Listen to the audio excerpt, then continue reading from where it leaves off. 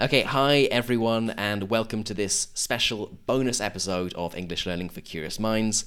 It's a bonus special episode because we have a special guest, and that is Lindsay McMahon from All Ears English. Hi, Lindsay.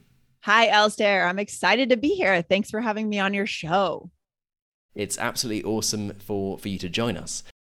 Lindsay, can you tell our listeners a little bit more about yourself, about All Ears English, and about three words in particular that you think will resonate with any English learner? Oh my gosh, absolutely. So, All Ears English is based on what we want to do with All Ears English is to help our listeners, our students around the world understand how to use English, not just to learn it. We believe that there should be something higher than just learning the grammar, learning the vocabulary, and that is connection. So everything we do, everything we teach is about human connection. How can you maintain eye contact and not get nervous despite making mistakes? How can you connect despite your mistakes?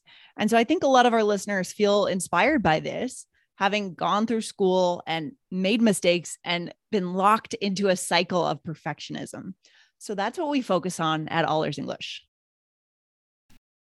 How do you see the right balance between connection and perfection? Because I think lots of learners really struggle with this because, yes, you want to connect, but you want to be as accurate as possible. Could you talk me through your thoughts on that? Of course. It's so true. It's a good point, Alistair. It doesn't mean that we don't care about being correct, right? We still practice, we still work hard, we still try to learn the finer grammar points, and we try, right? We work in integrity. We try to be the best version of ourselves as an English speaker. But the whole point of this phrase is at the end of the day, you're still going to make mistakes. And under this idea of connection, not perfection, we know that, and we make the connection anyways. Does that make sense? It does. It does. I guess, does this come from some kind of personal experience that you've had or that, yeah, where does it come from? Well, I would say, so I was just chatting with someone last night about this. I think it came from, of course, years taking French classes in middle school and feeling frustrated, feeling embarrassed that I was making mistakes, being in that position that our students have been in. But then it also came from a year of traveling in South America. I was on a beach one night in Colombia. I was traveling with just Spanish speakers. And so they were really buddy, right? They could connect, they could laugh, they could tell jokes. And we were all sitting in a circle on the beach, and I was kind of on the outside. And in that moment, I felt really alone, to be honest, like really lonely.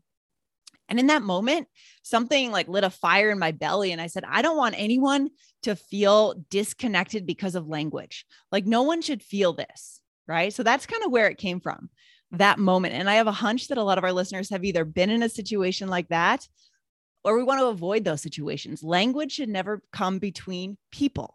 So that's where it came from. Yeah. Interesting.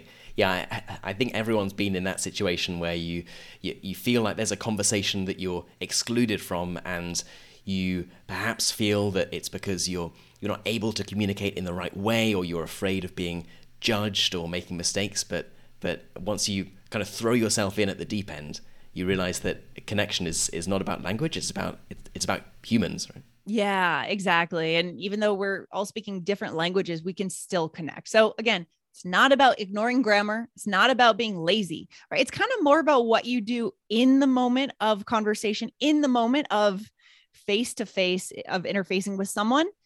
What we do before is hard work, is, like I said, integrity, is dedication, right? But it's what we do in that moment that actually matters the most, or it's the combination of the two.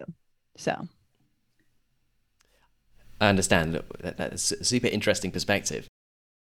Why do you think this is a particularly important message for English learners, particularly now, and particularly people who are trying to learn or improve their English for professional reasons?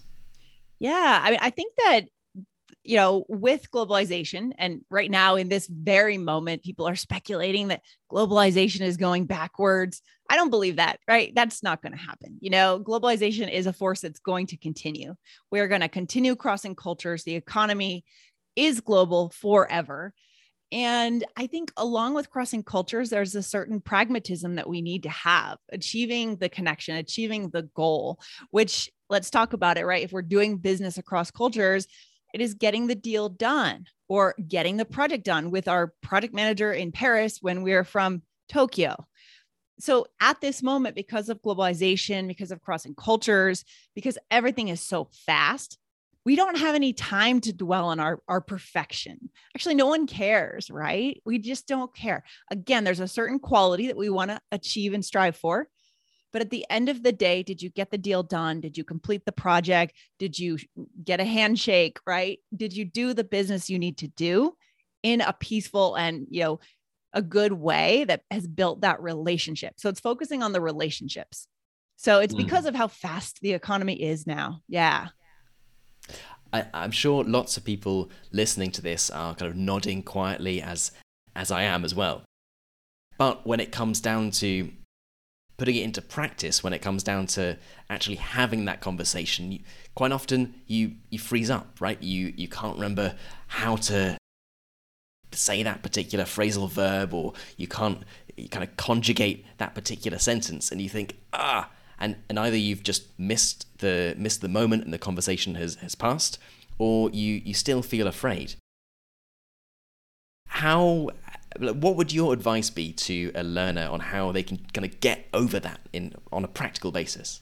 Yeah. So I have a couple of tips for how to kind of take on, and this is very possible. We've had our listeners write into us and tell us that they have, by listening to the show, by just believing in this, they have been able to take this on, as a new way to be with English in the world.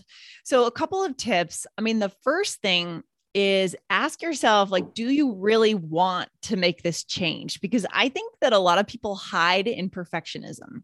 It's a great place to hide. It's really easy to say, I'm not ready, I'm not perfect, therefore I'm not going to go out and speak. So does your desire to connect, is that more? It should be. And it actually is, right? Because the mind is just confused. I mean, I study meditation and Buddhism, and learning about the human mind.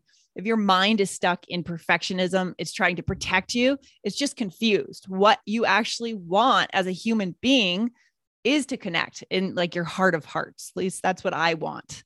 Right. And so ask yourself as a step one, do you actually want this? And how can you kind of get to the place where you are ready and you do want to go for it? You want to go for connection and kind of leave perfection in the rearview mirror. That would be my first tip. Okay. Do you have other tips For sure. Would you like to hear them? I think we're getting a lot of gold here, so I want to keep the tips going. Keep it going. Okay. All right. So tip number 2 is set new definitions for failure and success. So now, up until now, failure has been, I made a mistake, right? And of course you curled up and you walked away, you retreated into the safety of, I don't know, just not connecting. Your new definition of failure is now, right, that you made the mistake, yes, but you broke the connection. It's what you did after you made that mistake.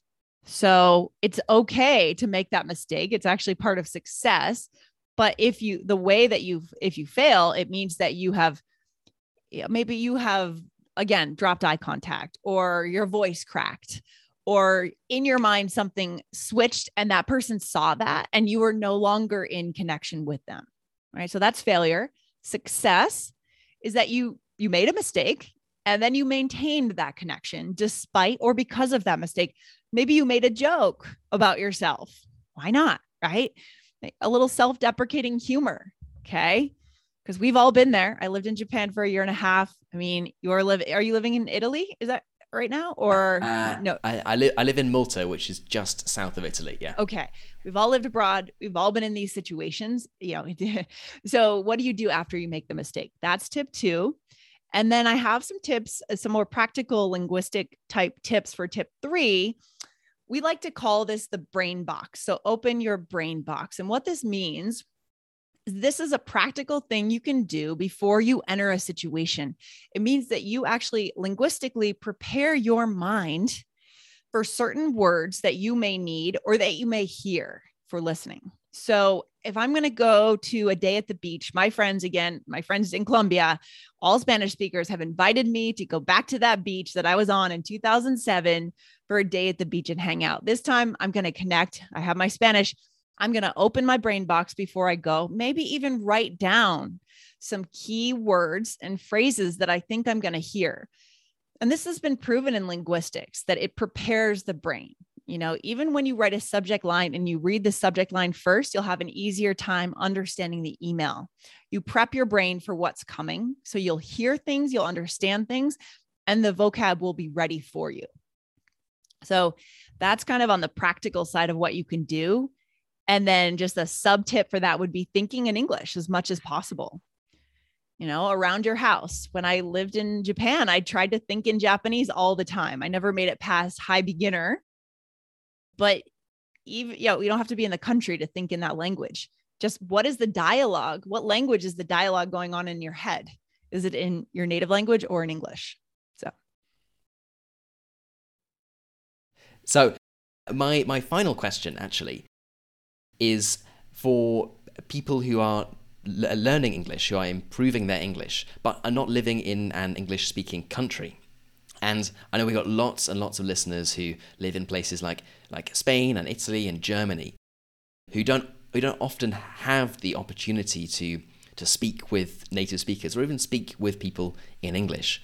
How would you apply the idea of connection, not perfection, to people in that situation? Yeah, it's a good question. So I would push back on the idea that if we're living in our home country, we have no opportunity to speak. Well, two things I would push back on. So, our students, our listeners often say that they feel they need to speak with a native speaker. I don't agree with that, right? I think speaking with another learner who's at your level can be just as valuable. So I want us to try to get out of this mentality. It has to be a native speaker, right? Because that's a tough place to be. That can be impractical at times. And number two, we all have access to the internet now. There are so many online marketplaces that have free exchanges or paid exchanges where you can buy 15 minutes with a tutor, right? With a native speaker or with a non-native speaker to just practice as a language exchange. So with the internet, I have a hard time believing that we can't put ourselves into that moment where we can actually speak or interface with the language in one way or the other. We just have to make a little extra effort. It's not going to walk into our house, right? It's not going to knock. English is not going to come knocking on your door and show itself in. Just have to take a little extra effort to go after it. All right. I think that is a very nice way to think about it. English is certainly not going to come knocking at your door, but there have never been more opportunities to engage with English and to put Lindsay's idea of connection, not perfection, into practice. So thank you so much for your time today, Lindsay.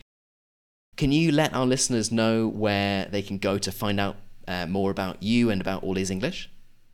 Absolutely. Thanks for having me on, Alistair. I appreciate it. Yeah, guys. So you can go ahead and just stay right where you are and type in the search bar, All Ears English Podcast. So if you're already a podcast listener, it should be very easy for you to find that show. It's the All Ears English Podcast, and you can hit follow wherever you listen to podcasts. Awesome. Thank you so much, Lindsay, and have a great day. All right. Thanks so much, Alistair. Take care.